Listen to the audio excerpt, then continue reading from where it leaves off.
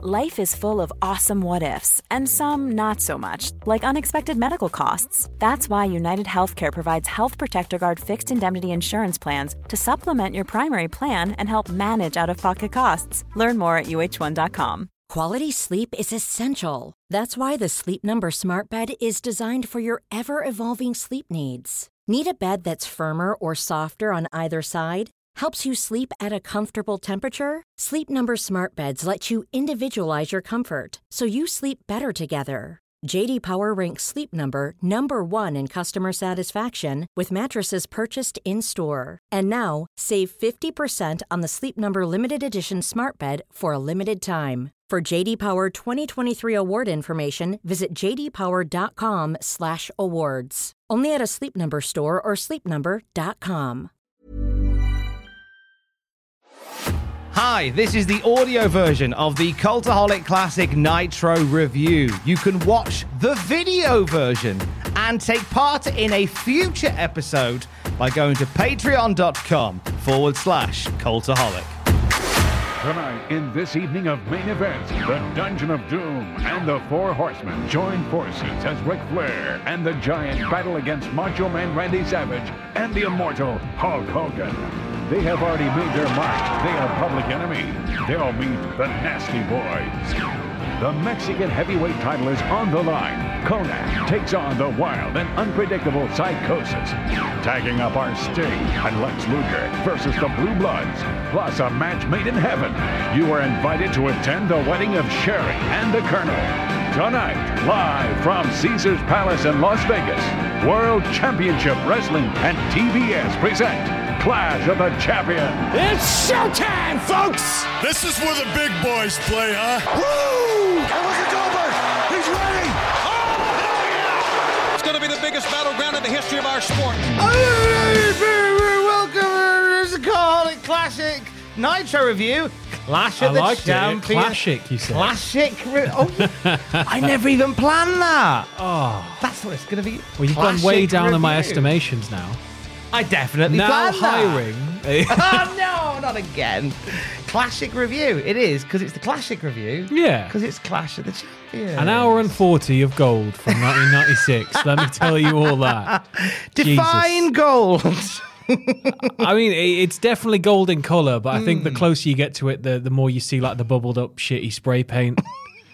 It might even be like that hairspray you get that you kind of wash out rather than actual spray paint. They've just kind of... It's our first dabbling of the spray painted gold that is Clash of the Champions. It's certainly a night.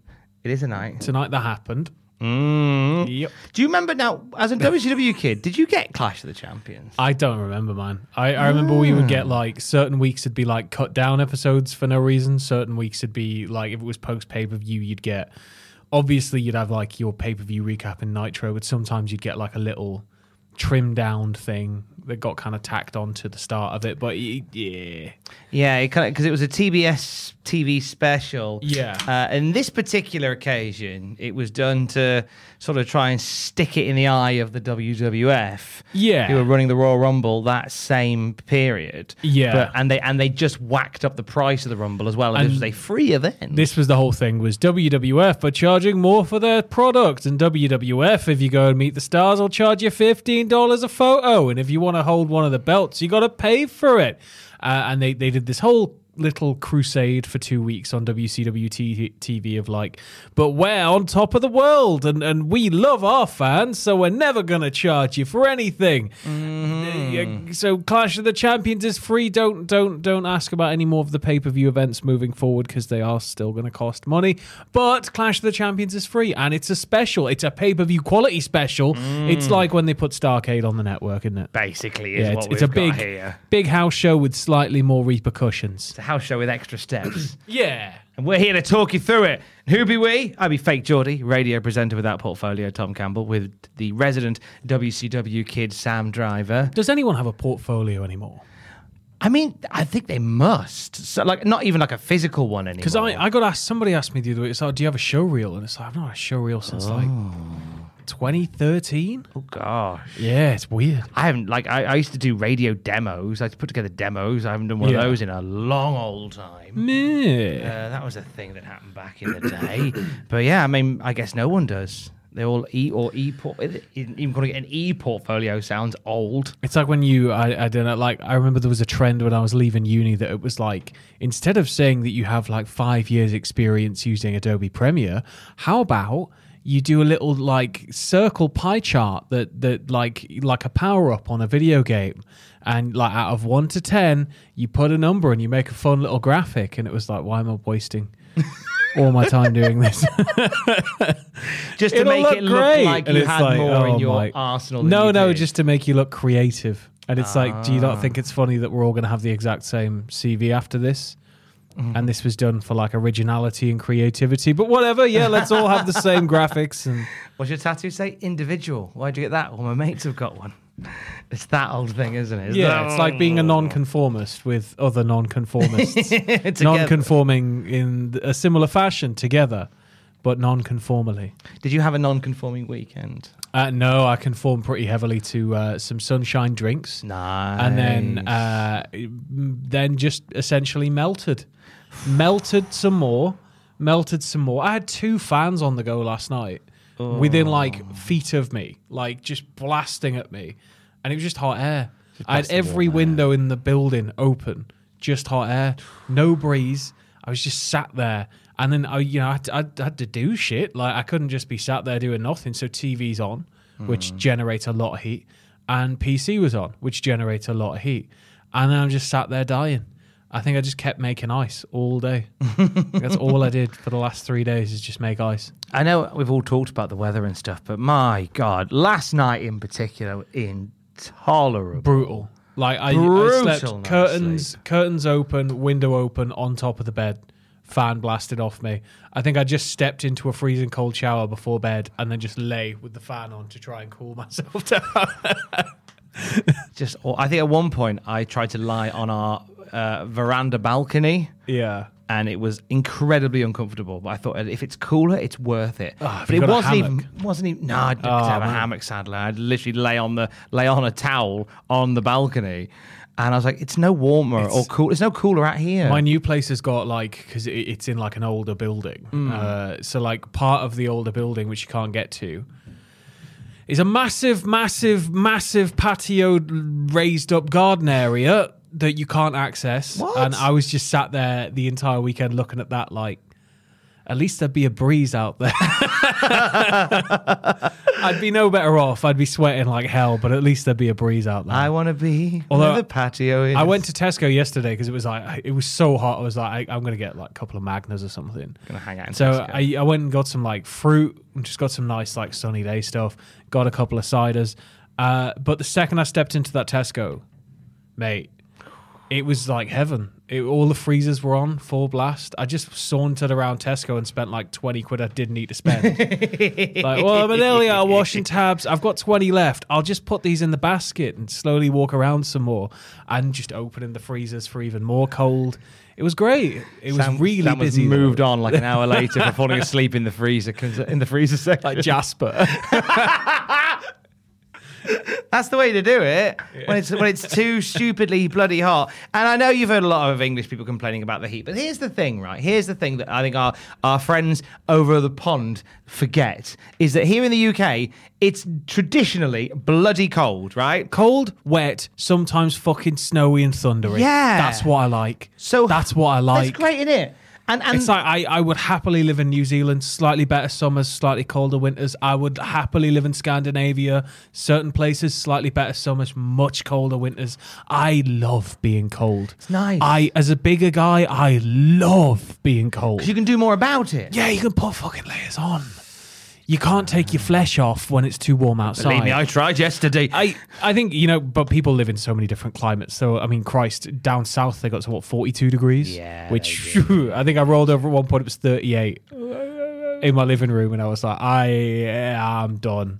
But this is the problem. I couldn't be indoors in like 42 degrees. Could you imagine? No, because our homes are designed here in the UK to retain heat. Because it's so cold. So therefore, my home did a bang up job yesterday of retaining heat. The best job of retaining heat. Well done, home. You retained all the heat. My bedroom has one openable window. So it's got like a big 3-bit window, but only the middle bit's openable. And because it's on the top floor of the building, it just gets beaten down on it all day by the sun. So regardless of whether you have the windows open or not, and the bathroom's got like one of those Velux windows, I just had that fully open, just like get in as much as you can. It just bakes. So like the entire thing, you go upstairs, it's been open all day. You maybe before bed got to put the fan on by the open window just to cool it down a bit. No, it was still like walking into an oven. It was Jesus. Hoping by now we would have had some of those thunderstorms that we were promised. I've not heard now. It's going to get clammy before it gets thundery. I believe that was a song in the 90s. We are going to go back to the 90s now to dissect Clash of the Champions from January 1996. Now, it was probably a nice 2 degrees over here. It probably was, wasn't it? Yeah, great. That northeast, it was probably 2 degrees. Yeah, nice and chill. Nice, a lot of ice. You were defrosting the car before you headed out the morning of this show. That's what you want. Roll around in it, wake yourself up. That's it. That's what you want in it. Now, this show is recorded literally the day after. It's live the day after Nitro. Yeah. So nothing in the world has changed. There's no new wrestling news and bollocks. So we're just going to dive straight in to Clash of the Champions from the night after Nitro that we just talked about last week. But don't worry, we're not just going to jump straight in. We're going to have about 5 minutes of shite at the start first. Because we need to preload the show with everything that's going to be on the show. So in no particular order, except the order they were said, you essentially had a bit of bump about how magical tonight's going to be from Mike Tenay and was it Mike Tenay or was it Tony Schiavone and Bobby Heenan just kind of like buddying up and it's Vegas and you know what that means and it's amazing, and then very quickly devolves into hey, the Road Warriors are back and Elizabeth is back and also there's going to be a wedding. Gene's allowed out of the house. He's going to come to the wedding. Yeah. So after Tony and Bobby welcome us to the night, we head to where Mean Gene is stationed tonight. Bless him, they've let him off the ramp. He is outside a Little White Chapel in Las Vegas. Not just a Little White Chapel, the Little White Chapel. I thought it was called a Little White Chapel. It probably is. But it's a Little White Chapel. Yeah, it's like the one. I think anybody else who tries that shtick gets sued into the ground. That whole thing. That is where Colonel Robert Parker and Sister Sherry are going to get married tonight. The biggest wedding in the history of wrestling. We'll tell you one thing. They would not take me and Ross for a wedding, the Little White Chapel. Would they not? No, it would have cost like 5-6 times more. Oh, shiza. Gee, so where did you end up getting married? The Westgate Casino. Westgate Casino. I can't remember the name of the chapel, but it was at the Westgate Casino. There you go. So we're going to put a little blue plaque up there next time we're in Vegas. They should, yeah. It was opposite the nondescript Raiders NFL shop before it was confirmed the Raiders were moving to Vegas. They just had this massive, in nearly all of the casinos, this massive shop just selling Raiders stuff, but without Oakland on it and without Las Vegas. So just Raiders, kind of like Albuquerque in The Simpsons. I like the idea that the team would have been called the Nondescript Raiders. Go Nondescript! So the venue that was too expensive for Ross and Sam will host the wedding later on. Gene throws us back to the arena. It's going to be a busy night, as we've already said. We've got Hogan and Savage versus Flair and the Giant. Hogan and Savage have their secret weapons in their corner. Yes. Kevin Green from off the Super Bowl this weekend. Kevin Green as well. Big boy Kevin Green. And the returning to wrestling, the debuting for Dubsy Dub, Miss Elizabeth. What did they say? Did they say a full decade or half a decade? I can't remember when it was. A decade. I think it's a decade of destruction. No, it would have been half a decade. Yeah. Half a decade. It's been a long time since we've seen Miss Elizabeth, so everyone's excited to see what she looks like these days. The Road Warriors, as you say, also teased tonight. But we got tag team action of a different kind straight off the bat. It's the Public Enemy taking on the Nasty Boys.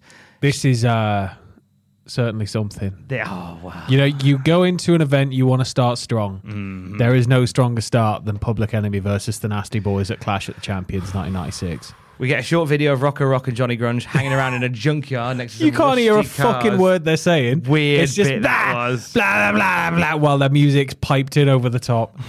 Cut to the ramp where Rock and Grunge are walking to the ring with their music piped over. Weird bit, that one.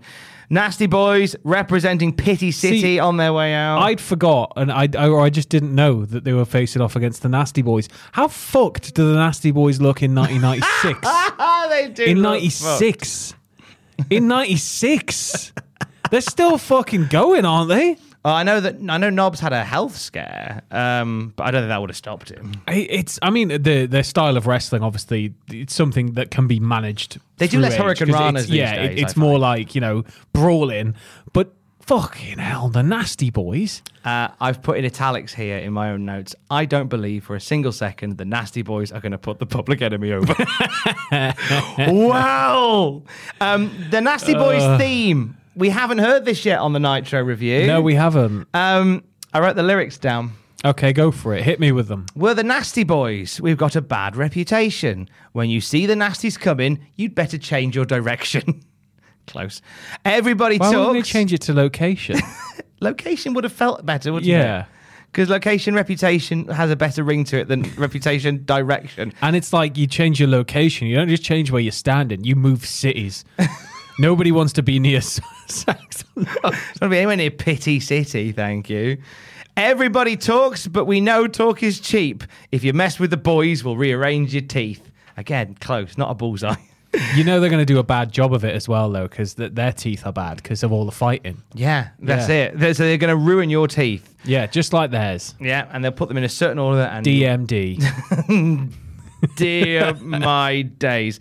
We're the boys. We're the boys. We're the Nasty Boys. We're the boys. We're the boys. We're the Nasty Boys.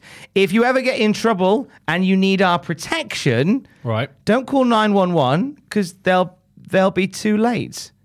We're the Nasty Boys. You couldn't fit an erection joke in there. I've got that wrong. We're the Nasty Boys. We're like a real bad infection. If you're ever in trouble and you need our protection. Okay. That feels better. Don't call 911 because they'll be too late. We're the Nasty Boys and we'll rearrange their face. It's the Ron Seal of themes. That's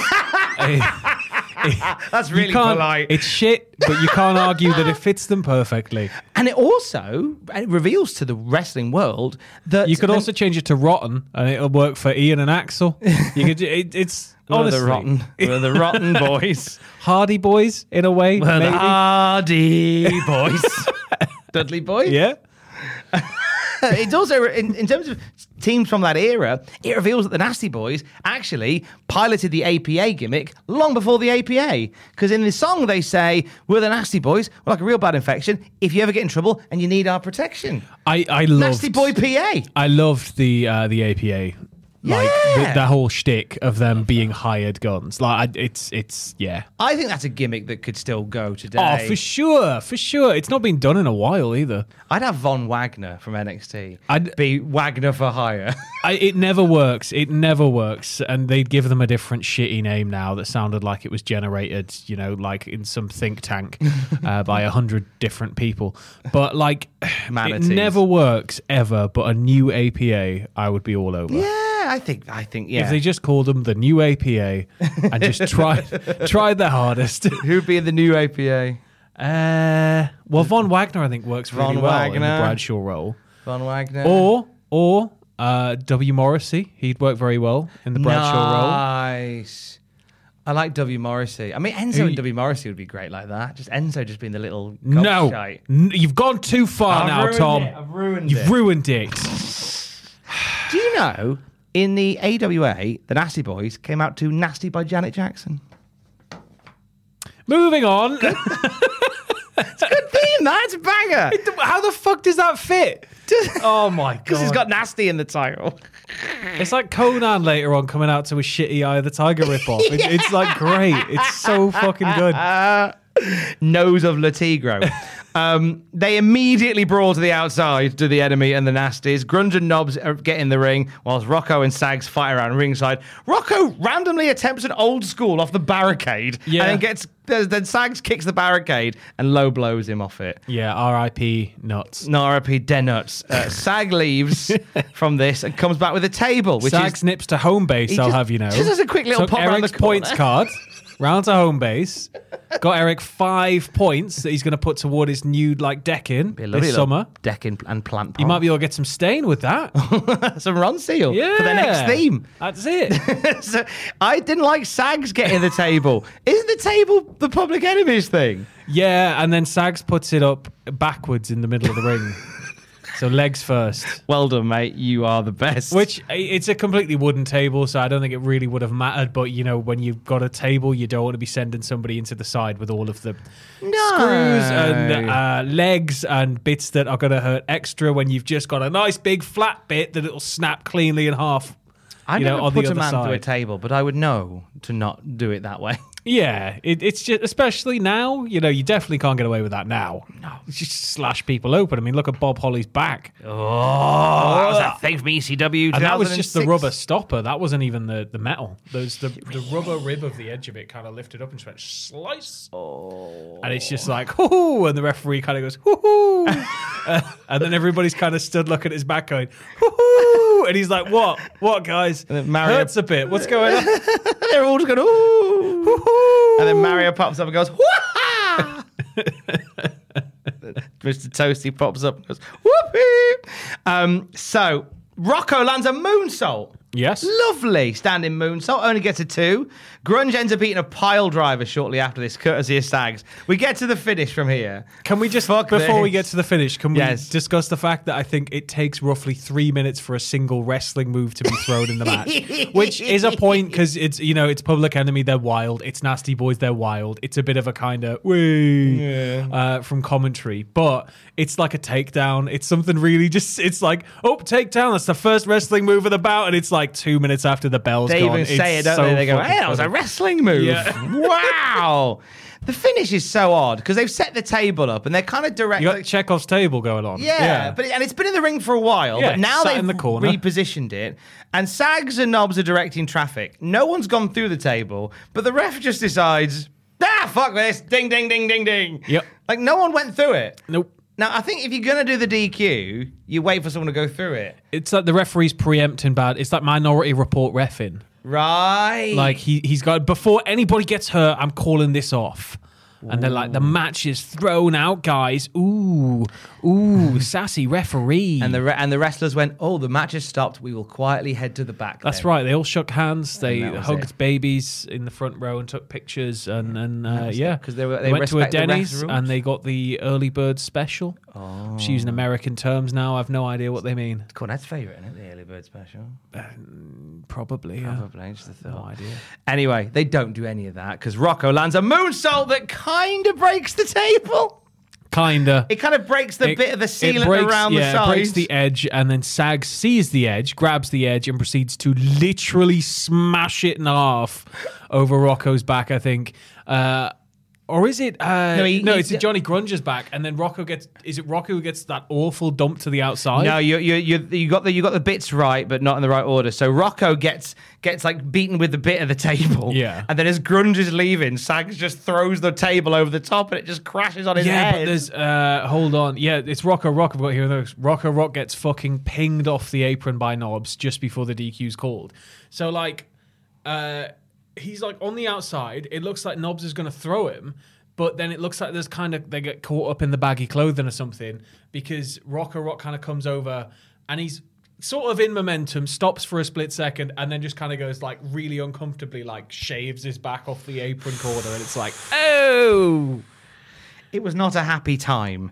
Great work by the Nasty Boys for putting over the brand spanking new team and making them look like a threat. End sarcasm. Fuck you both. Yeah, it's that particular launching the bit of fucking table from the ring to the outside was like, what are you doing? But, it was memorable. This is still 96 WCW. They aren't quite sure about what they're doing with hardcore style stuff. They just know that people like it.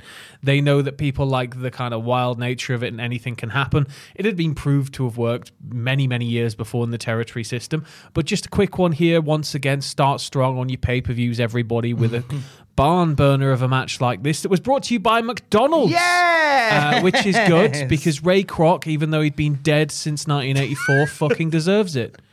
Ray Kroc is a piece of shit.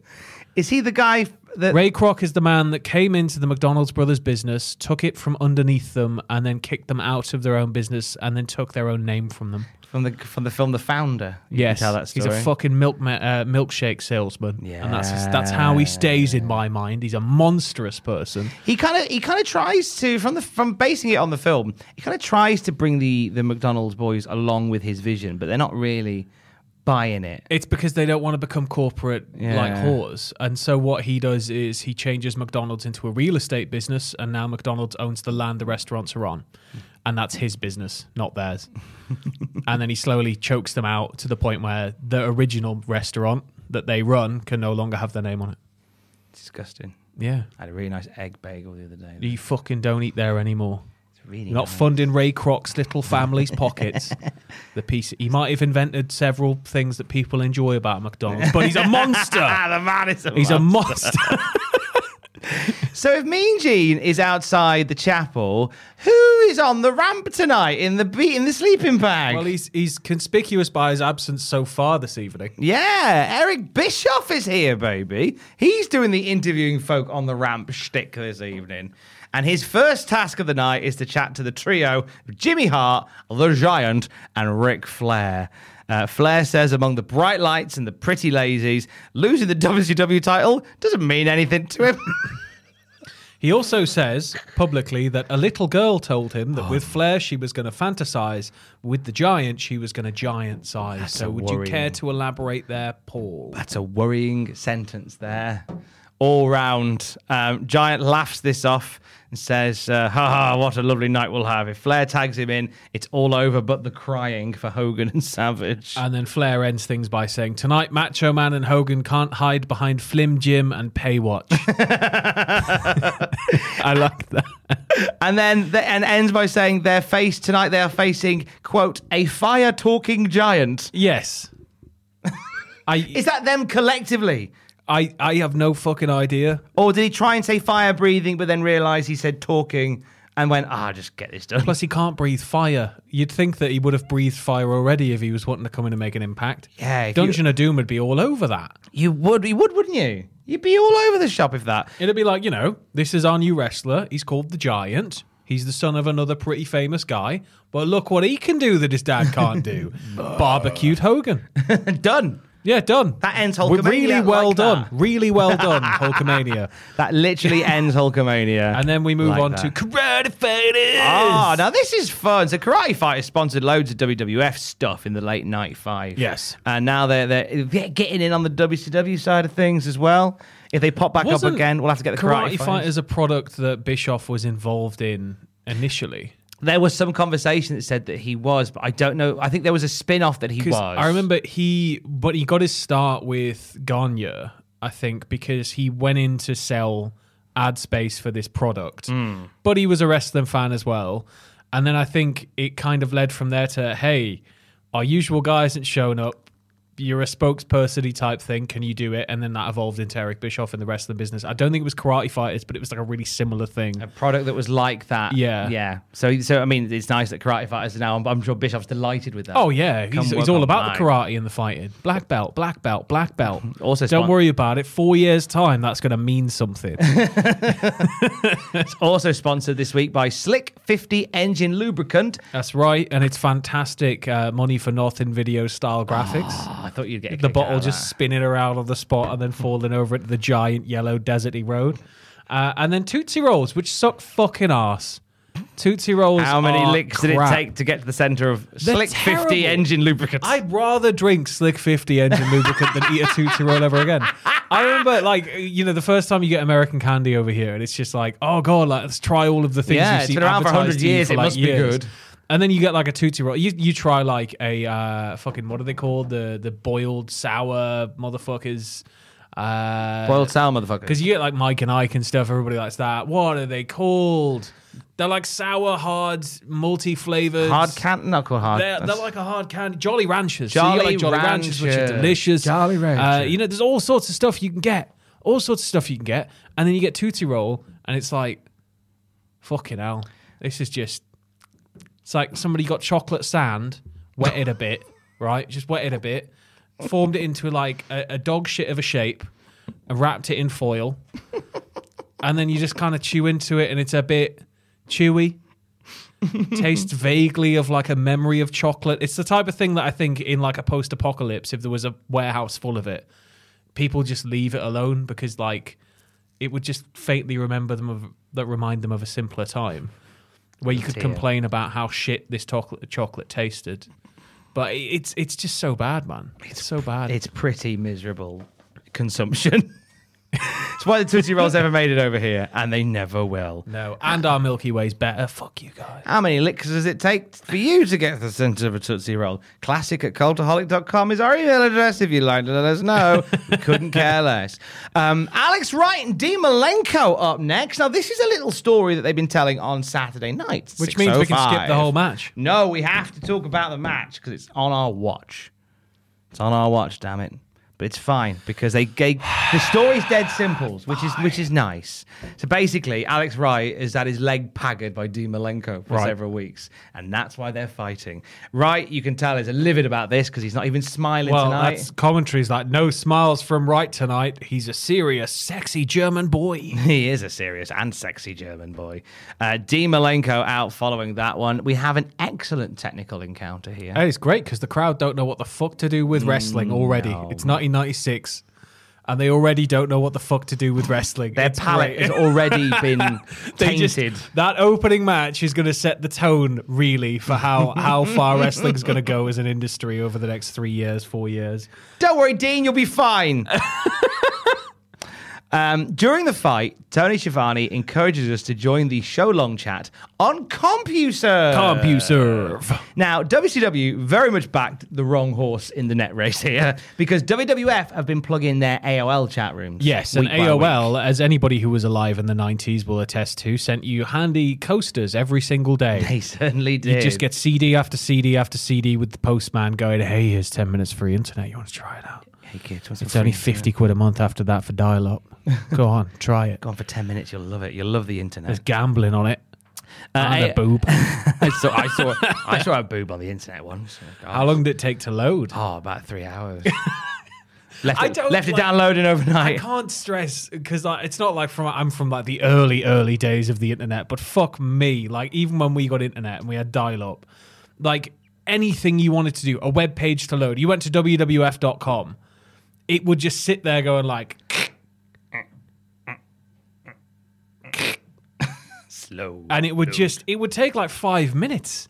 Like it's just people don't know they're born these days. I've gone through 98 TikToks by that point now. Yeah. Honestly, it's too much. And you don't even need to think anymore because they just provide you with infinite scrolling. Yeah, and limitless bowl that pleases your algorithm. And then your Apple Watch tells you that you're dying of like liver failure or something, and then you just kind of go, oh. I've set my liver failure alarm on to snooze 6 times already today. My TikTok is all cat videos. I showed this to Alex and I said, this is the problem I've got, is it's all cats. I have the app installed, but do you know what? As a social experiment, do try it because the algorithm is fascinating how they do it. Because within like 4 minutes, I tried it once to manipulate it, right? Yeah. I was bored one day. I very rarely have a day off. Yeah. I thought, I'm going to try this. So I started liking a couple of videos that had buses in. Yeah. And then within 10 minutes, all I was getting was bus videos. Yeah, this is dangerous. It's though. It's so this is dangerous. A hot algorithm. But it's like I'm kind of on the fence as to whether I'm going to start an account on it simply because it's just like, fuck, man. You're being so catered to now because machines know more about you than you know about yourself, essentially, that you just, it's like living in the fucking Matrix. It's surreal. Like everything you want is going to be served to you, whether you want to read it or not. It knows what pushes your buttons. It knows what you're happy with. It knows that if you like cat videos, then hey, let's try a dog video every now and then. And if you don't like that, then it's like, okay, no dogs. What about capybaras? Okay, they like capybaras as well. And then you can start, they just kind of cater everything to you, and it's terrifying, man. They'd throw me some otters. It'd be like walking into a restaurant and they just bring you the food. I'd be delighted with that. I'd hate it. I wouldn't leave still chewing. Like, I got shit to do. They would get you through that fucking door fast enough that you'd leave still chewing. I would want. I want to crack on with that. TikTok ran a restaurant. Could you fucking imagine? Amazing. Everything would have hot glue in it. So why is AOL smashing CompuServe? Well, basically, they're offering the same service at half the price at the moment. And it's all shiny. And a much sexier name. Much sexier name, much sexier presentation. CompuServe. Yeah, CompuServe's like kind of like AOL's like the chat. AOL's just like AOL, and CompuServe's just like CompuServe. Come join us, please. It's the beta max. It's the internet. And I put here, don't worry, AOL will play a much bigger part in WCW's downfall down the line. Dean Malenko's offense is all about Alex Wright's leg, I promise. Wrapping it around the turnbuckle, deep scissor holds, stomps to the knee. There's a brutal leg takedown. Twisted leg takedown where it looks like Wright like the comes dragon down. whippy one. Yeah, it looks like Wright comes down awfully from it, but I think it was just very good working. I think they're just But it was just workers. like, woohoo.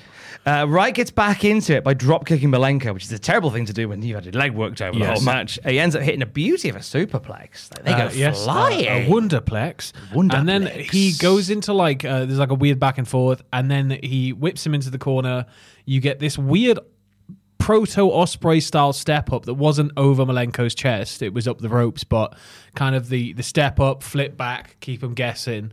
And that's ultimately Das Wunderkind's Das downfall in Das match, because he gets a Das kick in the leg from under his leg, and then Malenko's Malenko's his leg kicked out of his leg, and it leads into a roll up from Malenko for a fairly sudden, underwhelming finish to what had been quite a fun technical encounter. Yeah, the match really the crowd warmed to it as it went on, but it ends quite abruptly. Yeah, it just sort of it's out and then it's done, and then we go when we come back. Blah, blah, blah, blah. I've got Dave's Observer ratings for this pay-per-view and the matches. So just to quickly jump back, what did you give Public Enemy and the Nasty Boys? Dud.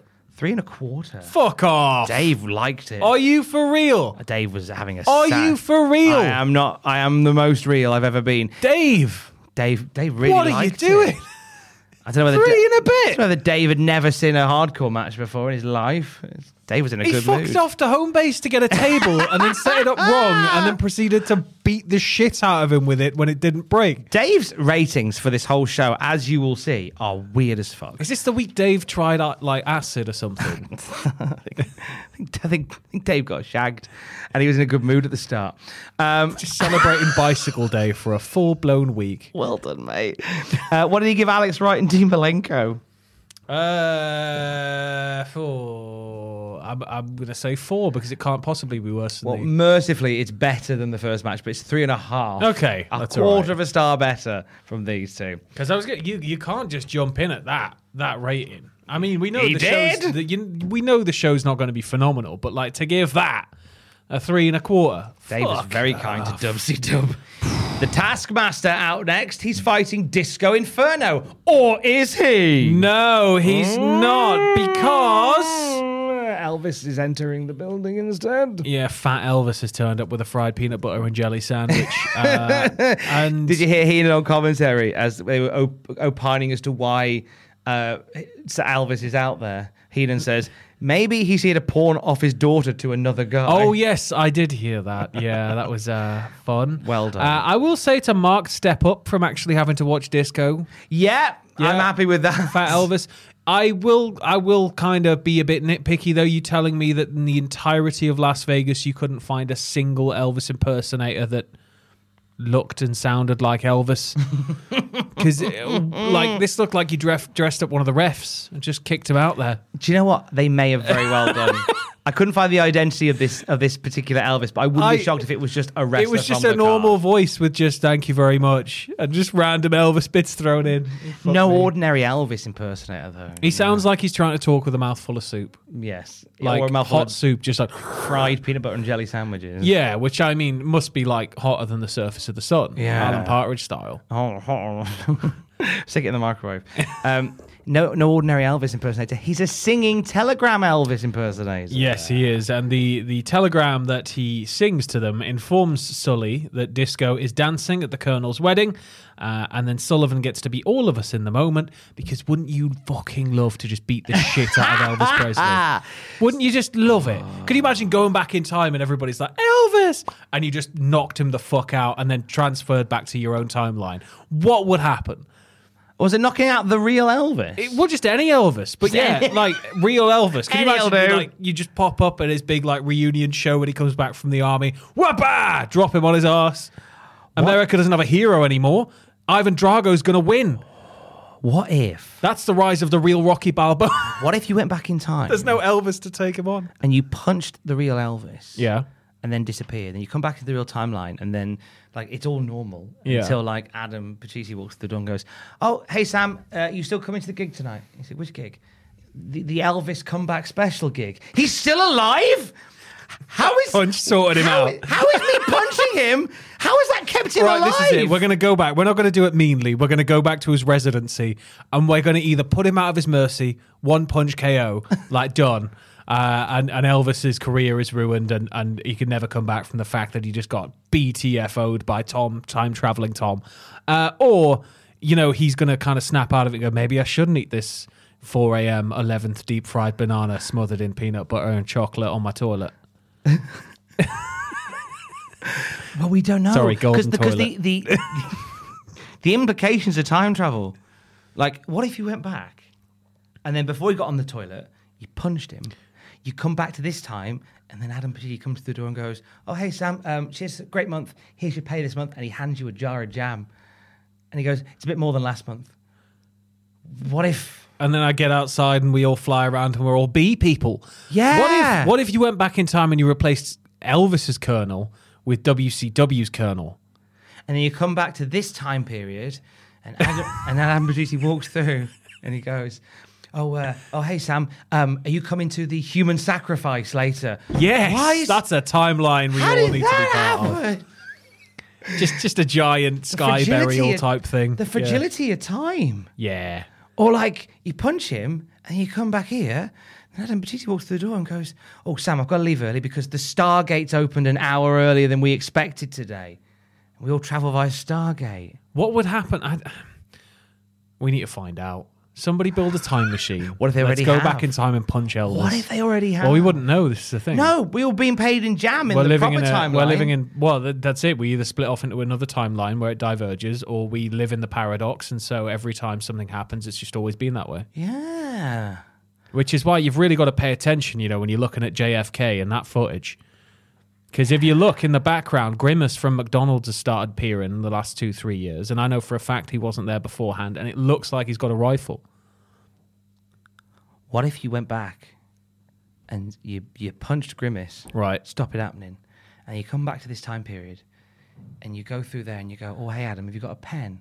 And Adam goes, "Why ask me for a pen when you've got 5 on each finger?" Oh shit! Cultaholic Twilight Zone. How did that? This is what happens when we have like 2 hours sleep. God. What if I could go back in time to about an hour and 45 minutes ago and punch myself in the mouth so I don't have to watch this Clash of the Champions? And then you come back, and then you come back in, and Adam Pacitti walks in, and he goes, "Oh, hey Sam," and then he lays an egg. Just, "Hey Sam, did you do that Nitro review?" "No, I travel back in time and punch myself in the face." "Why'd you do that? Get in there and record it." "Okay." "Oh, by the way, here's an egg." He lays an egg.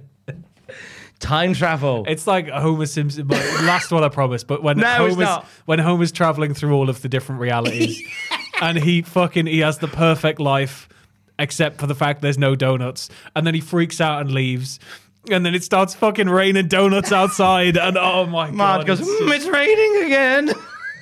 Just bouncing off the floor.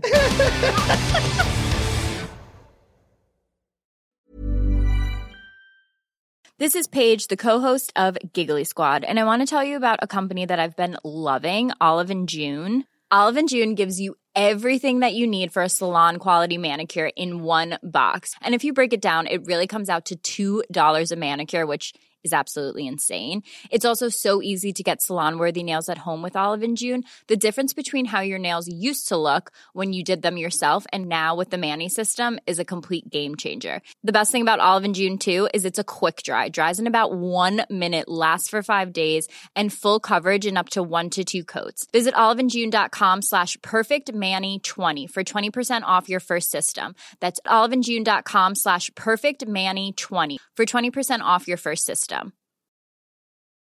Hey, I'm Ryan Reynolds. At Mint Mobile, we like to do the opposite of what Big Wireless does. They charge you a lot, we charge you a little. So naturally, when they announced they'd be raising their prices due to inflation, we decided to deflate our prices due to not hating you. That's right. We're cutting the price of Mint Unlimited from $30 a month to just $15 a month. Give it a try at mintmobile.com/switch. $45 up front for 3 months plus taxes and fees. Promo rate for new customers for limited time. Unlimited more than 40 gigabytes per month. Slows full terms at mintmobile.com. Planning for your next trip? Elevate your travel style with Quince. Quince has all the jet-setting essentials you'll want for your next getaway, like European linen, premium luggage options, buttery soft Italian leather bags, and so much more. And is all priced at 50 to 80% less than similar brands. Plus, Quince only works with factories that use safe and ethical manufacturing practices. Pack your bags with high-quality essentials you'll be wearing for vacations to come with Quince. Go to quince.com/pack for free shipping and 365-day returns. Sorry I couldn't make it to the Clash, sings Telegram Elvis, and we haven't punched to the face. I'm dancing at the Colonel's wedding. It's a big bash. Disco said you're not very hip, but he knows you'll give me a really big tip. And then Taskmaster just fucking twats him. There's the tip of my fist. Ooh. The bell sounds randomly. I thought we were going to get a match, and then we don't. No, we go back to Gene at the wedding. Gene's back at the wedding. Bunkhouse Buck and Dirty Dick Slater arrive, asking where the Colonel is, because nobody knows. Their promo is literally, each of them are so unintelligible, but Bunkhouse Buck goes, hup, derp, where am the Colonel? And then a load of other kind of Boomhauer style noises. And then Dick goes, I'm about $1,500 at a table. Uncle Zebekiah. It's, what the fuck? They're all Southern, aren't they? It's funny. I think if I was having a wedding, there's no two people I would rather have there first than Dirty Dick Slater and Bunkhouse Buck. In full gimmick. And they say the last time they saw Colonel Robert Parker was they gave him a wedge of notes to spend on the craps. So 1,500, because they're like, he's like, we'll do it at the table. And Gene's like, craps?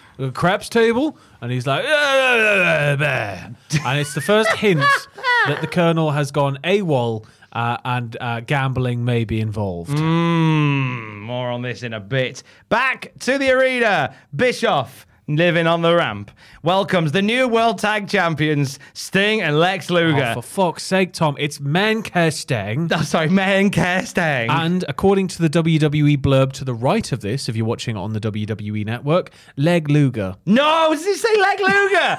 I didn't spot that. Leg Luger and Sting. Leg Luger, Menker Sting. Leg Luger and Menker Sting. Leg is delighted with his belt. He's holding it up like a kid who's just done a painting for his mum and dad. And Sting's just staring at his. Sting's all right. Sting's just like, reserved, ooh, it's shiny. But Leg is over the moon. Bischoff addresses the controversy in the match. Leg shuts it down by saying, I said we were the tag team of the 90s and we proved it. Now, as Leg is going wild about he and Menker Sting, the crowd just suddenly go loud. The loudest I've heard them all night. And while they're making that noise, he goes, they say this is where the big boys play.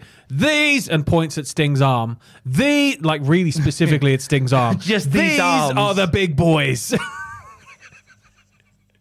And then who's behind them? Why the kerfuffle?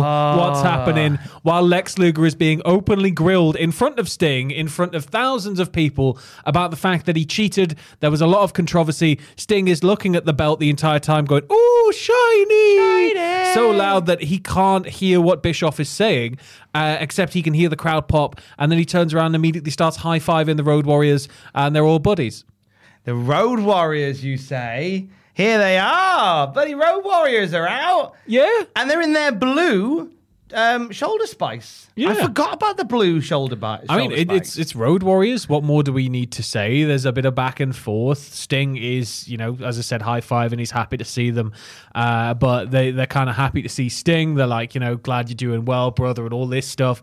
And then they go on about but we am the most powerful force in all the better days. Gotta beat us. Got to beat these to be the number one powerful. Points at the Got to arms. beat them. Got to beat us. So they want to wrestle. Lex has a bit of a cry about it. Lex, Luger's very upset because he says, look, we've got a lot on. We've got a rematch with Harlem look, Heat. there's all this paperwork, guys. It's not the same as back in the day where you had guns and cocaine. Now it's just guns. Sorry, cocaine. So the booking is just done. We don't need to argue about that anymore, guys. The times are changing. Luger cools the Road Warriors Jets by saying, we've got a rematch against the Harlem Heat. We've got the Nasty Boys. We've got American Males. We've got State Patrol, which Bischoff balks at. State Patrol? You'll be forgiven for not knowing who State Patrol are. State Patrol are James R. Wright and Buddy Lee Parker. They're a very, very down-the-line tag team. I guess in terms of like classic, how would you say it in classic SmackDown review terms? It's like Austin Triple H calling out Kai and Tai. Yeah, essentially. They sound like a lovely job gimmick. Yeah, Super Troopers. I like it. So I enjoyed Lex going, look, we've got to fight State Patrol before we can fight you lads.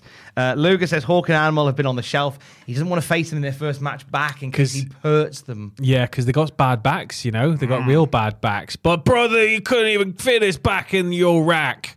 Yeah, that's a good line, actually. I like the rhyming. I like the soliloquyness there. Yeah. Couldn't fit his back on your rack. Hawk informs Luger, we have an annual beatings quota. Right, is that what was said? Because it sounded to me as though he said they have an anal beans quota. They need victims for this beans quota. Something about beans? It sounds like he says we have an anal beans quota.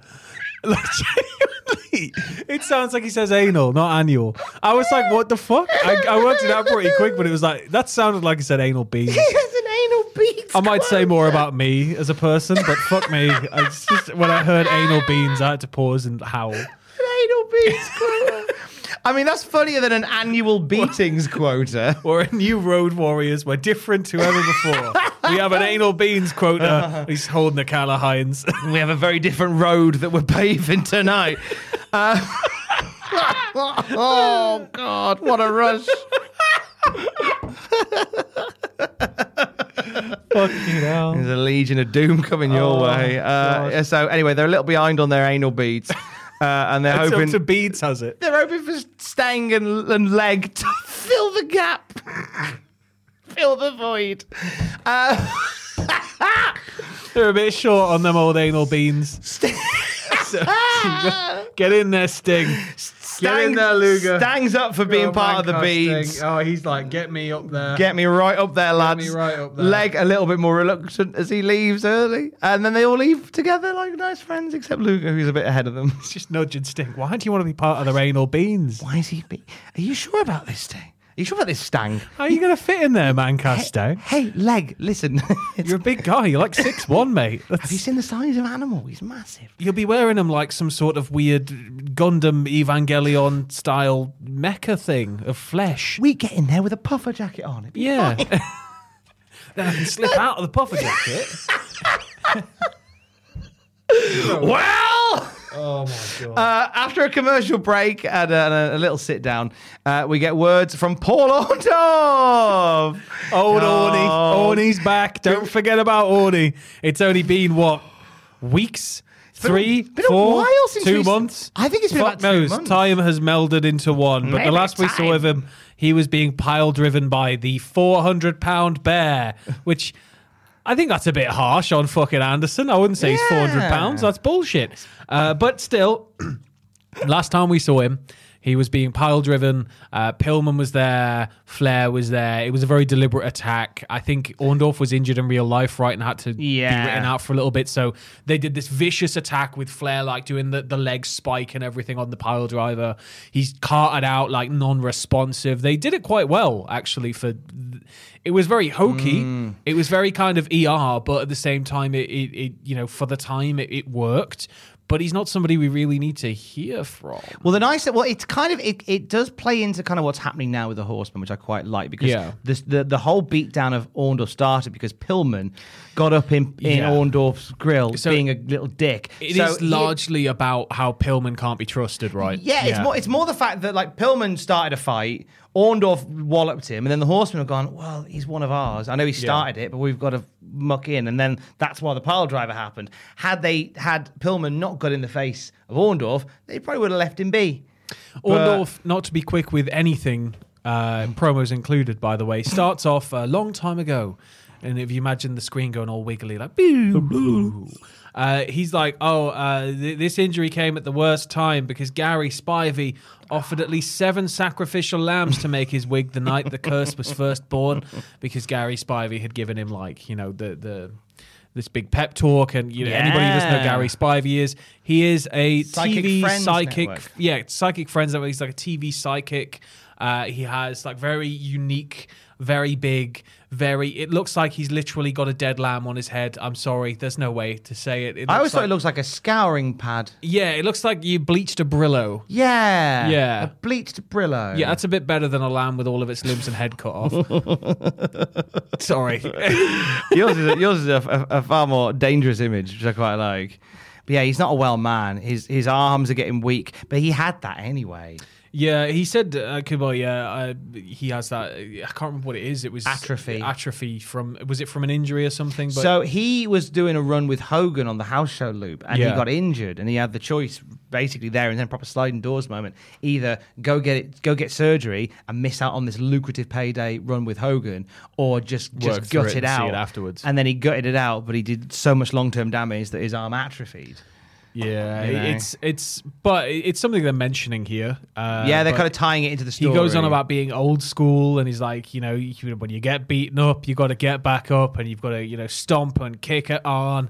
Only thinks they hate him because he turned them down, because he wouldn't join the Horsemen. He said he's a good boy who doesn't like gangs or Ric Flair. And then one of the greatest promo line reads of all time, when he says, "They may have crippled my body, but they ain't crippled my heart." And then he stands up because it's Linda standing, Orndorff standing up from the park bench. And he says, "I ain't gonna take this sitting down." Yeah. Stands up. Bless him. God love him. And as he finishes his promo, they fade back to the arena. And who's in the fucking crowd? It's Gary Spivey. Pointing either number one, as if Paul Orndorff's number one, or pointing to the heavens because Orndorff, you know, is already gone. You know? There was no word on how many lambs were ritually slaughtered for tonight's hairdo. But safe to say it was considerably less number than his current daily sacrifice quota, which is a lot. Slightly smaller one than normal. Yeah, his current hair is quite big. Do you reckon Spivey stayed for the whole wrestling show, or was he just paid a lucrative amount just to go and stand in the crowd? It was in Vegas. He was probably doing a show next door. Of course. It's surreal how, like, when we did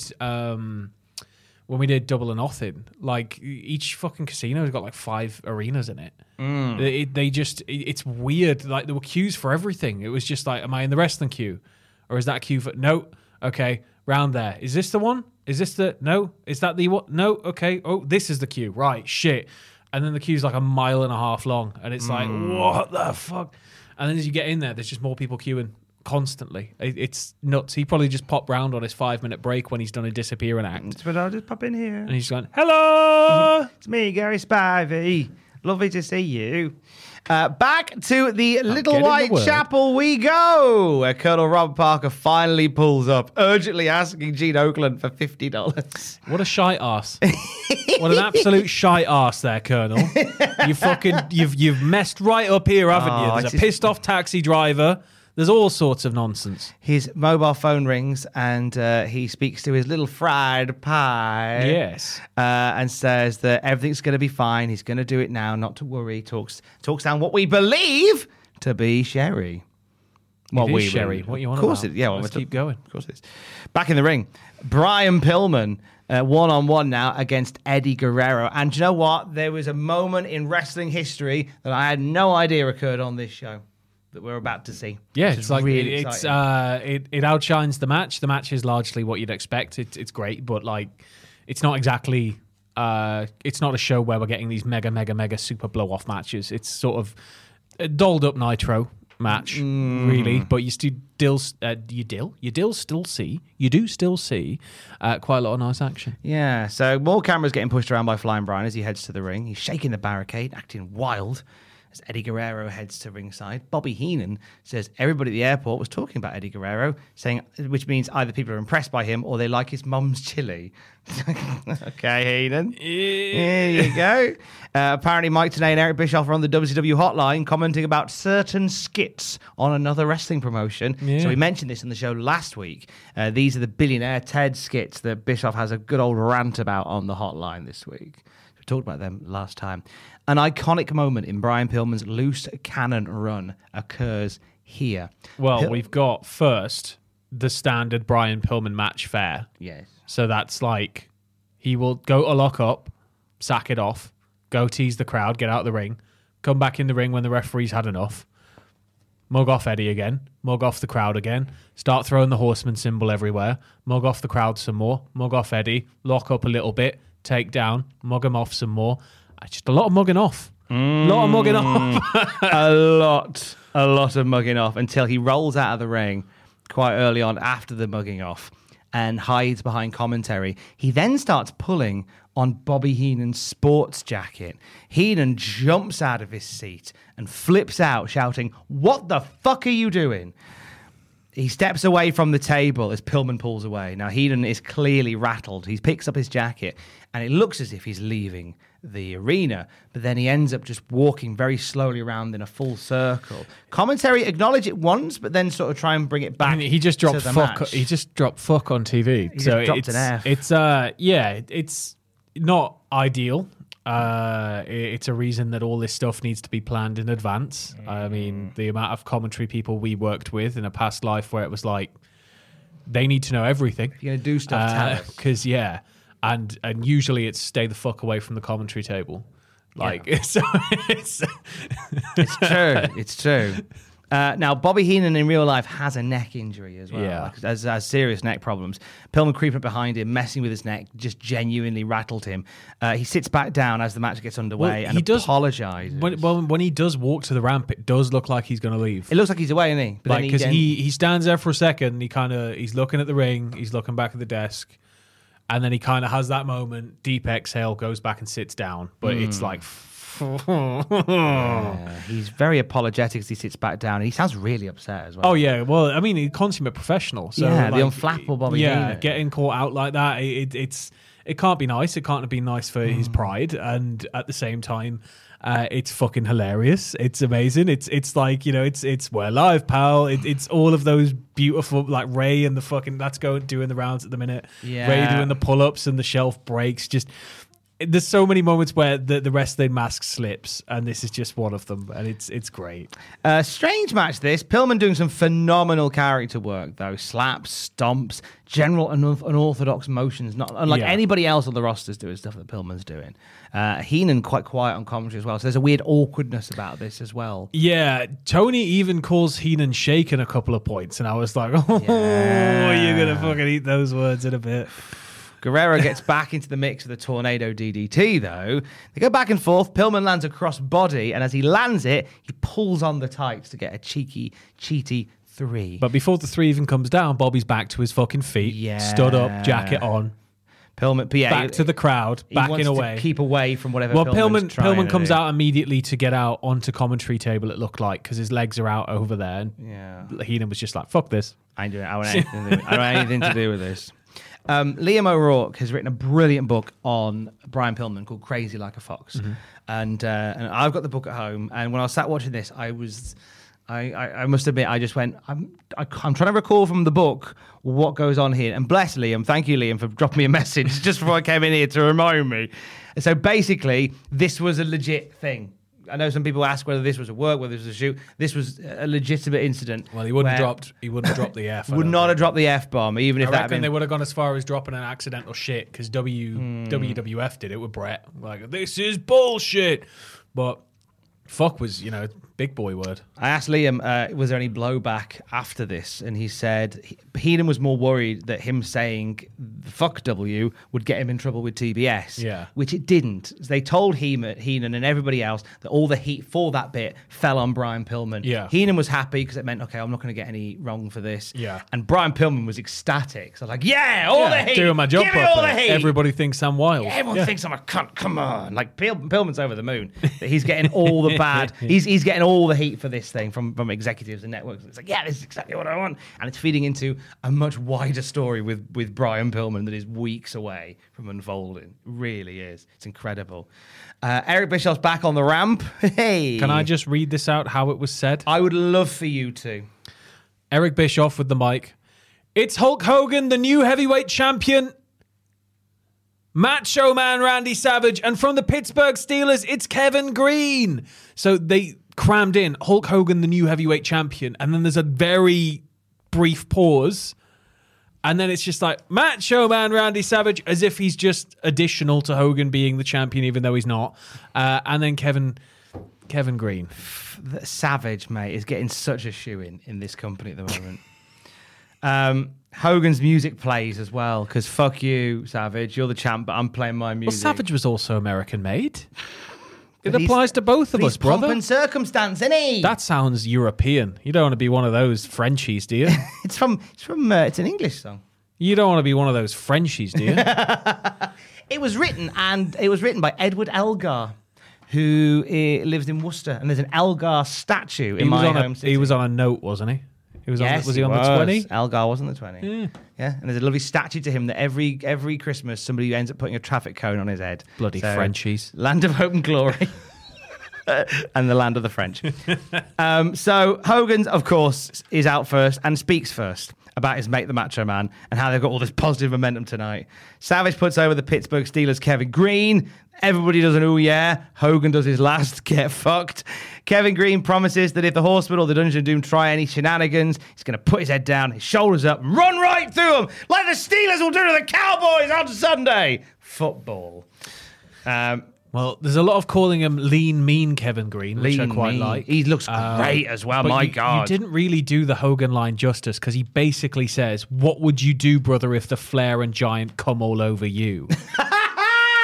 And then Kevin Green immediately says, well, big brother, in like the shittest, the most like blue chipper, like 13-year-old meeting Hulk Hogan for the first time. Like, well, big brother.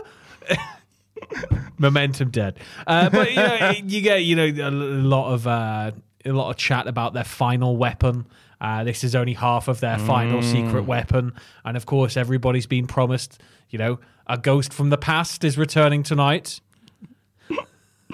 Ooh, she came out in a bedcloth. That'd have been amazing. So essentially, I'm Liz, brother. Now we are brothers. We got a problem, brothers. Who gets to take Liz home? And this gets very uncomfortable. Who gets to take Liz out on the town tonight? Maybe ask her. Kevin goes first, apparently. He's like, Bagsy, me. And then Randy's like, she's a lot harder to handle than you can't just expect to take Liz out on the town, guys. You can't just expect. And then Hogan's just like, well, she left you, Randy. I'm right, the Hulkster tonight, basically. It's just a really uncomfortable thing of like, well, after the match, who wins Elizabeth? Oh, God. Who's going to shag Liz? Who's going to shag Kevin Green? It's just, Jesus. Warriors have got the anal beads. They can help out. Anal beans, Tom. Beans, not beads. Well, you play your games and I'll play mine. Those spikes are going to have to come into play somewhere. Oh, that's a rush. Tag team action up next. It is Sting. Oh, sorry. Manchester. That's right. And Leg Luger. That's right. They're facing the Blue Bloods. Yeah. Now, Regal. Fuck all happens initially. Do you know, it's because Regal is coming into this match. Stop me if you've heard this one before. Fucked. Yeah. Right? He had a dark match against Benoit before this show started, and his knee went out. And they've still gone, I'm sorry to see that your knee's gone out, Regal. Anyway, you're fighting Sting and Luger later. Yeah, he's pretty heavily wrapped. Yeah. Like, his knee is really padded. I mean, why would you have him out in a dark segment? I have no idea. Like, there's so many other people knocking about. You really had to Half work of the Regal fucking twice. Saturday night roster that you barely see on Nitro could have been out there warming the crowd over. So many other people you could have used. But you they could have used done like a four-way Regal. tag or something. There's so much they could have done. So this is the final stand of Steve Regal and Bobby Eaton as the Blue Bloods, because Regal will be subbed out for David Taylor after this match. We don't know this yet, but Regal's off to go and get surgery on that knee. Well, it's good because knee gets looked after. Yes, exactly. Leg Luger is so happy to be a champion. Bless his face. We start with Regal and Menkel staying. Regal doing some wonderful facial expressions. He's the best at these. I'm really appreciating it on a very different level. Now I'm hearing his podcast where all he does is crack Les Dawson guys. It's when he's in the corner and he's just like, "Get off me, you brute!" and just stuff like that. It's just great. It has echoes of "Uncurse me, you swine" to Danhausen. Eaton meets a similar fate early on when he and Regal get bounced around by the Stanger. He gets backdropped on the outside at one point as Eaton. It looks pretty horrible. Luger gives him a backdrop. Luger and Eaton have a bit of a dalliance up the ramp. They get about halfway up, I think, just into the barricades and back down. But it's pretty messy. Regal cheap shots Luger to get the advantage, and then we see he and Earl Robert working over Luger.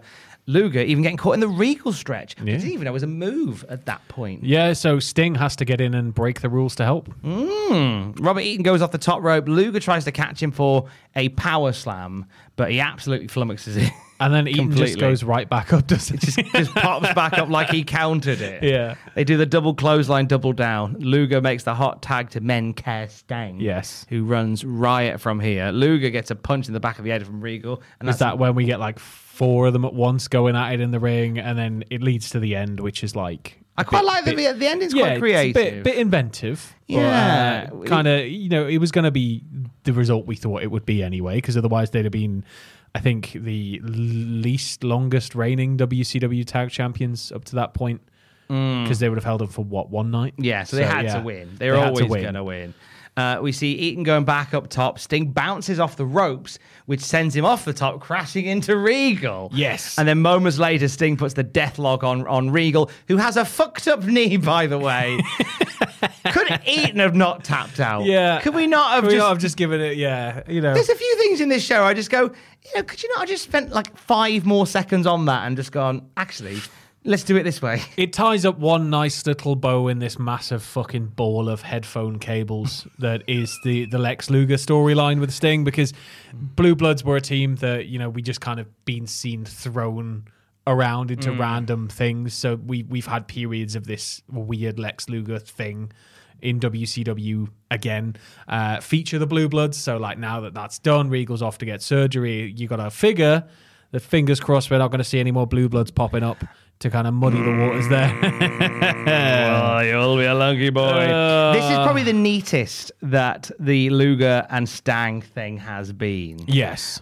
Because it's been like so messy every single week about, I accidentally hit you. I didn't mean to do it. We're champions, bro. Yeah. But this is like nice and clean. I slammed Yokozuna. They gave me a big boss. All right, Lex, calm down. Well done. I didn't like the boss. It was shit, so I got to play it everywhere. I flew everywhere because I'm a misery guts. He is a fucking misery guts at that point, which is funny. At this point on Raw, by the way, this on Raw, Vince McMahon says, Shawn Michaels is riding the Heartbreak Express. I'm like, don't you bring another fucking bus into this. Jesus H. Christ. But they don't, thankfully. Let us go back to the chapel. Booker T and Stevie Ray have turned up. They're complaining about catering. They are picking that fucking buffet table apart, and good on them. I think they're like, what is this shit? You got buffalo wings. You've got like fucking, what is this? Well, Robert Parker's like, I've got no money for the buffet. And he's just like, it's fine, guys. It's fine. It's at this point that we learn that they were originally going to get married in the chapel, but because Robert Parker is skint now, they're now getting married in the drive-thru. And Sherry's not happy. Now, is Sherry... Because Sherry's just arrived and she's like, I need to get dressed and everything. And he's just like, you'll have to find somewhere. There's a trailer over there. And then you've got Butch and Dick going, don't come in the trailer. There's a dog in there. Don't come in the trailer. There's some exposition in here. Yeah. Don't come in here. It's real angry. Don't come in. There's a plot twist in here. Don't come in. Is Sherry pissed? Is she looks battered. I think like the whole thing, has been that Colonel puts almost like a spell on her, right? Right. She seems to, every single time in the build-up to this whole, I guess we can call it a payoff, maybe. Everything in the build-up, whenever Colonel would come out, she just all of a sudden, almost like she was hypnotized, stopped what she was doing. She could have been about to hand Harlem Heat a belt to use in a match. She stops what she's doing, and she just becomes intoxicated by the Colonel. So I don't know if it's just that she's still in this bubble of joy, and it's just kind of she's acting sort of out of it, really, because it's almost like the Colonel's got that effect on her. But yeah, either way, she's not very happy. It's the first time we've heard her voice dissatisfaction at the Colonel, and yeah, like they're like, oh, we lost the trailer key. You can't get dressed in here. There's an angry dog in there anyway. Don't go in there. And then we end things there. Eric Bischoff is on the ramp. Oh, and by the Shivani and Heenan are yucking up the fact that the wedding is like there's the wedding's fucked because there's no money. I officially had a better Vegas wedding than Sherry Martel. Well done. You didn't. There's still a bit more to play out. Heenan made me laugh. He went, "Where are they going to honeymoon? Pick a corner." It's a good line, that. Well, they can't go far, can he? Yeah, that's great. Eric Bischoff's on the ramp. He invites his guest, Brian Pillman, out. Oh, and Bischoff is shitting himself. Yeah, because Pillman's threatening to say the 7 deadly words that you can't say on TV. And every time Pillman opens his mouth and kind of does the Jake the Snake pause, then he's going to kind of, when you pause and you get suckered to leaning in, and then he kind of snaps at you. Every time that, like, Bischoff is just pulling that fucking microphone away as fast as he can. He is just trying to get that mic away from him as fast as he can. And then he's like, oh, no, you're not saying it? Okay. Oh, you didn't swear? Okay. So the initial bit of Pillman's promo, it's just sort of like, well, let me tell you so. He's so nervous. It's great. Incidentally, for those who are interested to know, shit, piss, fuck, cunt, cocksucker, motherfucker, and tits. Carlin. There you go. Anyway, Pillman addresses Orndorff and his concept of respect. He says, it's what pumps the ice water through the Horseman's black heart. He says, I'm not Hogan, I'm not Savage, and I'm not Savage, and I'm not Sting. You're right, I'm Brian Pillman. Don't you ever forget it. And I will teach you respect, even if I have to hack your thumbs off.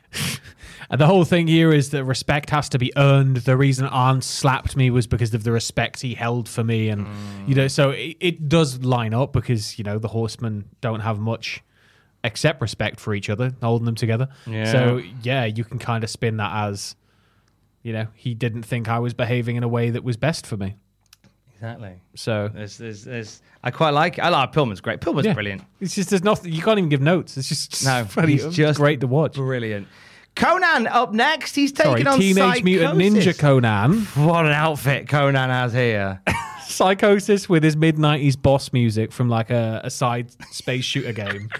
And then out comes Conan to Eye of the Tiger with his full Teenage Mutant Ninja Turtles get up on, basically. And then, he's got the AAA logo on the back of his shorts. And we're getting ready for some lucha. We got Mike Tenay in the booth. Yeah. And he's trying to fill in all the gaps for everybody watching along. And we're very glad of Tenay being out there. This is the in-ring debut in WCW, I believe, of Conan. Unless he'd done something on Saturday night, yeah. Oh, I think he's done stuff in the past, but I think this is the first clash. He popped up, 2 weeks ago? Not commentary, at like the... Yeah, he went to the commentary table and he went, hey, this is the Mexican Championship. I'm going to defend it against my rival, Psychosis, at Clash of the Champions. And seeing a bit, Dick. They do a bit of world building here. It's like, the promotion Conan represents and Psychosis represents. That's where Eddie Guerrero came from before he was here. And they're really trying to get over that this is, a new crop of talent that they have now got their mitts on.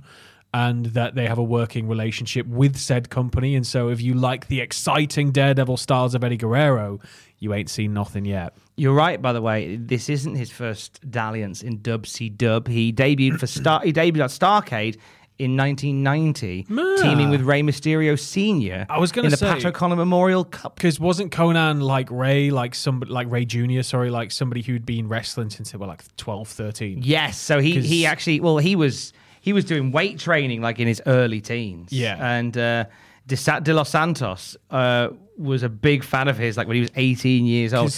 And he was basically told, look, you taking on a life of crime here. You've been charged with assault, drugs selling, motorcycle theft, grand theft auto. Why not just become a wrestler and make that your gimmick? He ends up joining the Navy off the back of this, but then from that he gets into weight training and stuff like that. And it was De Los Santos who saw Conan on his 24th birthday and said, that Charles Ashenoff, he should try the wrestling, and he did, and the rest is history. He became El Centurion to start with. Was this around the time Conan the Barbarian? Where, because he's K-Dog, is this around the time where he calls WWF just to see what the crack is? And I believe he's patched through to Bruce Pritchard. I don't know if it's this time or slightly later, but he's patched through to Bruce Pritchard and he's like, hey man, it's K-Dog. And Pritchard's just like, yeah, send me a tape, not realising who it was. And it led to this like bitter spat between them for a little bit. Quite but possibly. Mike Tenay putting over the fact like Conan is a big deal in Mexico. He's not just a wrestler, guys. Like he's got an album. He's had bit parts in movies. He's getting TV roles. He's doing all this stuff. Like he's a real crossover sensation. So if Mexico loves him, you're gonna love him. And bless him, he's just doing as much as he can to really put over the fact that audience is kind of new to all this. And yeah, it's good. By this point, we'd already seen him very briefly as part of the WWF. The Max Moon debacle.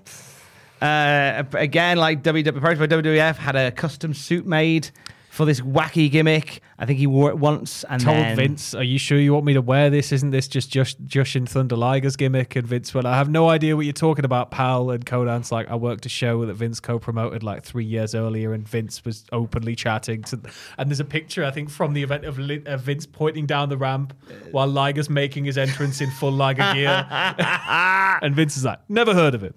Conan said to WWE.com on why he left and didn't go back as Max Moon. He said, because I knew English, Vince assumed I knew how to wrestle American style. He put me in the ring with some American wrestlers, but I couldn't have good matches, so he let me bring wrestlers from Mexico to wrestle with me. They were even going to call me Latin Fury at one point. I didn't care what they were going to call me. I just thought it was a really cool looking outfit. Very futuristic. What ended up happening was I started to get tired of lugging these boxes to WWF events. At the same time, business was starting to pick up for me in Mexico, so I left. You think they keep that shit on a crate? Yeah. Like, take your singlet, take the bits you're wrestling. Have to lug this shite around. Because he'd have to put that whole box fucking like fiberglass or whatever the hell it was, like suit on. But like he would take all that off to wrestle in like a more like latexy, leathery thing. Like keep that. But like fucking surely WWF would have taken the rest of it. Because like, especially with that sort of stuff, if that gets broken, you can't just go to a shop and replace it. No. You got to get somebody to fucking cast it, to fix it, to do all this shit, repaint it. Because the whole thing was he was a spaceman from the future. Bollocks. Absolute fucking. Conan in like a year's time is the coolest motherfucker in wrestling. God, like, yeah. Hands down, somehow in the middle of the NWO shit. Like Conan is just, you can't take your eyes off him. Everything he does, everybody he surrounds himself with, it's just gold. It's absolute gold. And he can wrestle an incredible Mexican style and proves it here. Lucha Libre showcase, quick and technical. It feels different. Yeah, it's fast. It's deliberate. It's just like reversey as fuck. But it does slow down a bit. Like the pace does kind of wear off, but you're getting kind of the crash course of lucha. Like fast reversals, brutal takedowns, like mid-reversal if there's a chance. You know, like being able to quickly stand up and go, no, in fact, but just do this instead. Like quick mind changes. And it's especially the initial phase is very lucha. Yeah, we see multiple German suplexes near the start, as well as a catapult into an STF. I thought was nice. Top rope walk arm drags from Conan. We see a dive outside the ring from Psychosis. Conan recovers from that, hits an avalanche German suplex. Now he looks like he's going to go up top and then changes his mind and instead goes to the ground. I believe it's a standing figure 4, complete with muscle pose. That is the finish of this match. Because I thought, that's just like a little showcase Mexican world champion, man. Yeah, like he does that and then Psychosis taps out. Like, I thought that would be like a showboaty thing. Like, no, that's the actual finish. Oh, okay. That's how you get the additional torque. It's just, you really got to get all those muscles going in your legs. Lovely showcase of Conan. Like, I would want more of this on my television. For sure. By the time we get to the LWO, man, Why have we got to sit through the fucking... We've got to go for like so long before this starts getting like unmissable. I don't know what you mean. We're this quality all the way round. Let's go back to the Whitechapel! That's right. Sherry's getting changed in the back of a limo. Well, Sherry's feet are sticking out the window of a limo. One with a shoe on. I thought we'd missed the wedding, gone straight to the honeymoon. Parker's request for money has gone from $50 to $30. He just needs $30, guys. He needs $30. He's hassling everybody. Tries to get Sherry's purse. Yeah. And then Gene offers, he kind of butts his way and offers to give Sherry away, and she's ecstatic, bless her. She's like, of course. And he's like, we've known each other a long time. And he asks her, and she's like, yeah. But we're doing the drive-through wedding. It's all confirmed. Sherry's on board with it. And again, yeah, I had a better Vegas wedding than Sherry, and I feel like a princess because of it. Well, let's find out, because after the plug for the hotline, we go to the main event of the wedding segments with Sherry walking down the car park, looking like an alien queen from Xanadu. And Gene's like, arm in arm as he is. He's walking down the aisle or down the car park. And the wrestlers in attendance are singing the bridal march. Bunkhouse Buck, Dirty Dick. You tell me your wedding was better than Bunkhouse Buck and Dirty Dick singing Here Comes the Bride. But then Buck has a little tear as well. Gene's like, so where have you been? Like, obviously, he called you earlier, and she's like, I've not talked to Robert since Monday.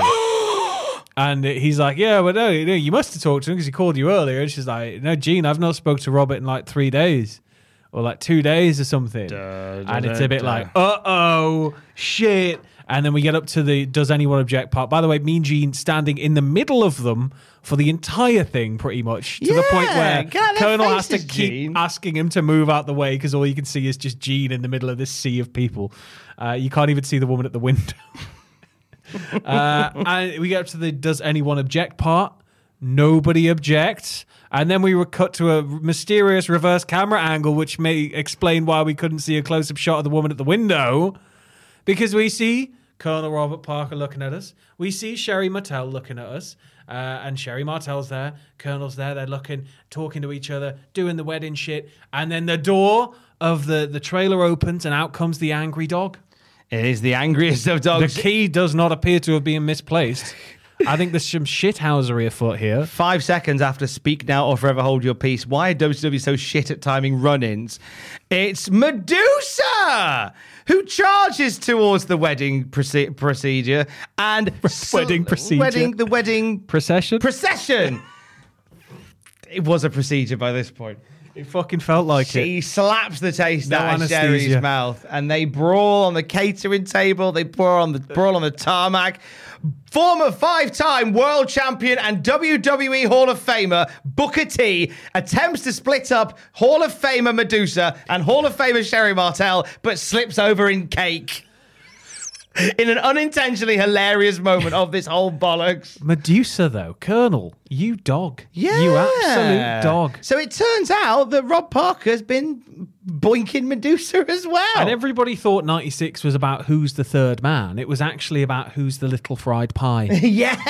Let's not forget that. Let's not diminish that in wrestling history, everybody. Fuck the third man. He's a racist anyway. We got to get down to the fact that we need to find out who the little fried pie is. And this is it. It's a one-night mystery, but, I mean, all-timer. All-timer. That's why it's at the top of all the lists, even today.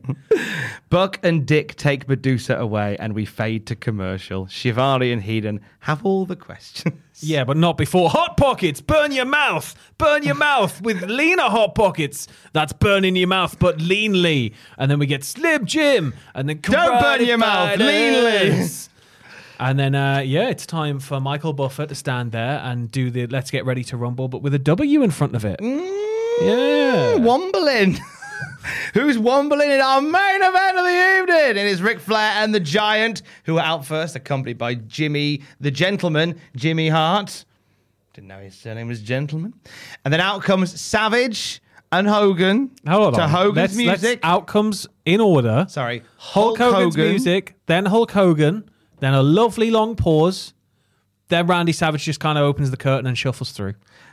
Kevin Green gets a big shout. Woman and Assorted Ladies out next. And then Savage's music hits. Yeah, because where the fuck's Big Liz? Here she is, mate. And it's really uncomfortable because, I mean, fucking hell, she's wearing the same outfit as Nancy. I hate when that happens. Michael Buffer acts like he had no idea this was going to happen. It's very Ladies and gentlemen, wearing the same dress as Nancy.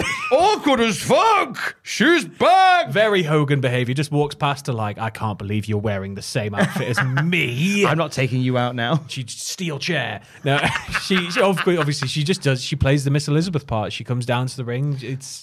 It's not quite where we're going to see Liz end up in WCW, but it's certainly where, because Liz is sort of in and around the main scene a lot through the later 90s with the NWO and everything.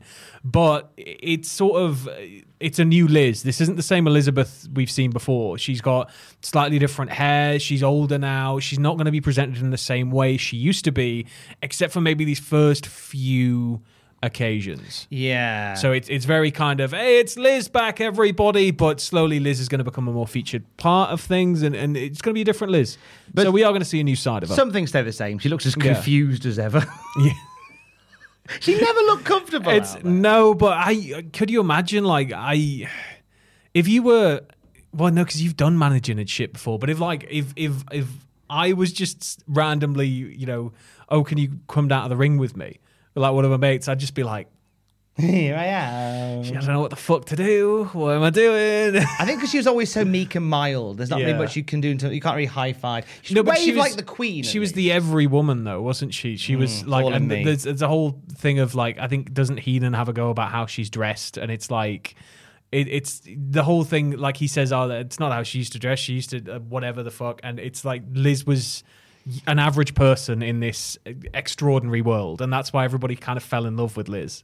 Now she's big for her britches. Yeah, now she's big for her britches, Liz. Bitch. And it's going to be a bitchier side to Liz we're going to see moving forward. The psych out between all four teams sees at one point Flair get on the microphone and tell Kevin Green he's going to get hurt on Sunday and blame it on the Nature Boy. Yeah, and then Kevin Green gets out of the ring and he puts his jacket back on, which is a shame because he did look like one of the terrorists from Die Hard for a little bit. And I was like, oh, give him a German accent. Go on. Strong look. Have a whole Tron where he's just running around some offices with it's sort of like a big roll neck on, and it's Christmas.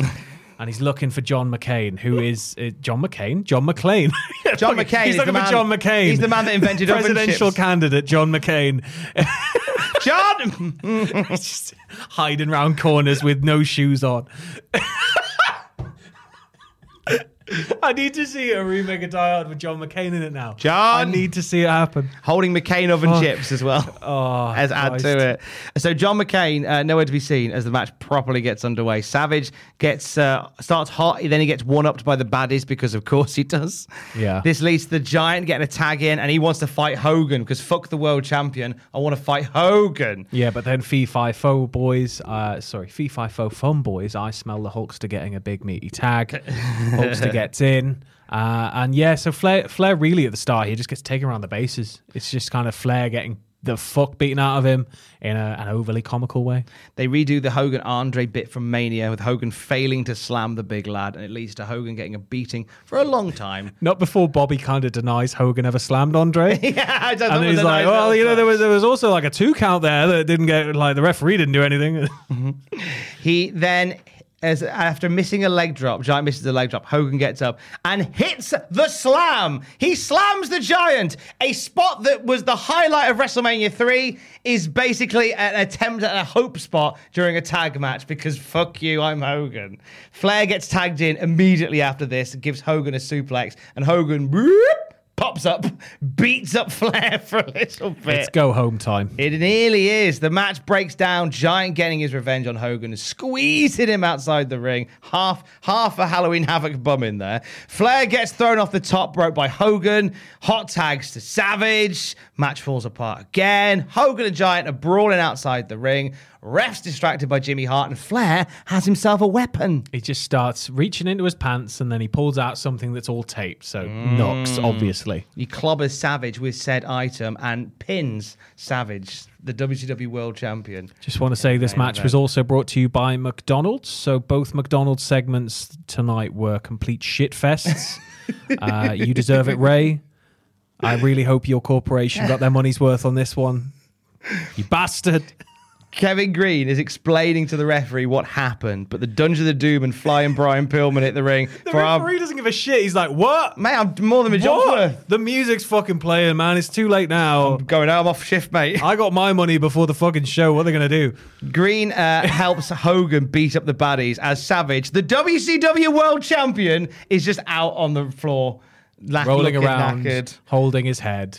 The Kevin Green bit got a lot of press in USA Today. As it would. Yeah. Nice shout by WCW. But fuck Savage, just be left to be the patsy in all of this. Miss Elizabeth gives him like a sympathy raising of the hand. Yeah, she went home with Hogan that night. They raise his hands up and then we just kind of go off and then it's sort of like, oh, something's happening backstage. My favorite thing was the fireworks went too early, I think, because there's just one firework blast over like Randy doing that. It's just like one firework blast, like bang. And then you cut out to the wide. It's like something. Planning for your next trip? Elevate your travel style with Quince. Quince has all the jet-setting essentials you'll want for your next getaway, like European linen, premium luggage options, buttery soft Italian leather bags, and so much more. And it's all priced at 50 to 80% less than similar brands. Plus, Quince only works with factories that use safe and ethical manufacturing practices. Pack your bags with high-quality essentials you'll be wearing for vacations to come with Quince. Go to quince.com/trip for free shipping and 365-day returns. Ever catch yourself eating the same flavorless dinner 3 days in a row? Dreaming of something better? Well, HelloFresh is your guilt-free dream come true, baby. It's me, Keke Palmer. Let's wake up those taste buds with hot, juicy pecan-crusted chicken or garlic butter shrimp scampi. Hello Fresh. Stop dreaming of all the delicious possibilities and dig in at HelloFresh.com. Let's get this dinner party started.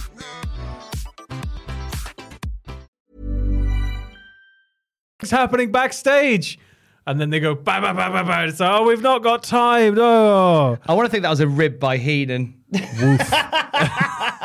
So backstage, I don't know, fuck you lot. So that's the Clash.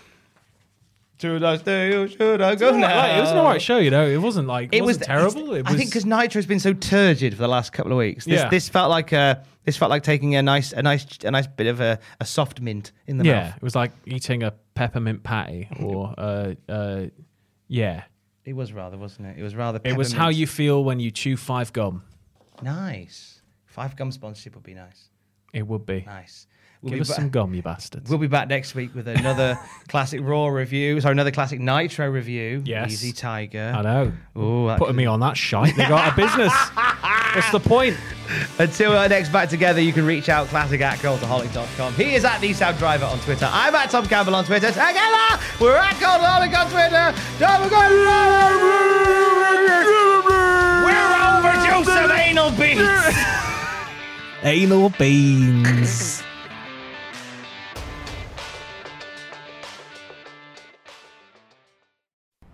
For all the wrestling headlines in just 10 minutes, search Cultaholic Wrestling News on Apple, Spotify, or wherever you get your podcasts from.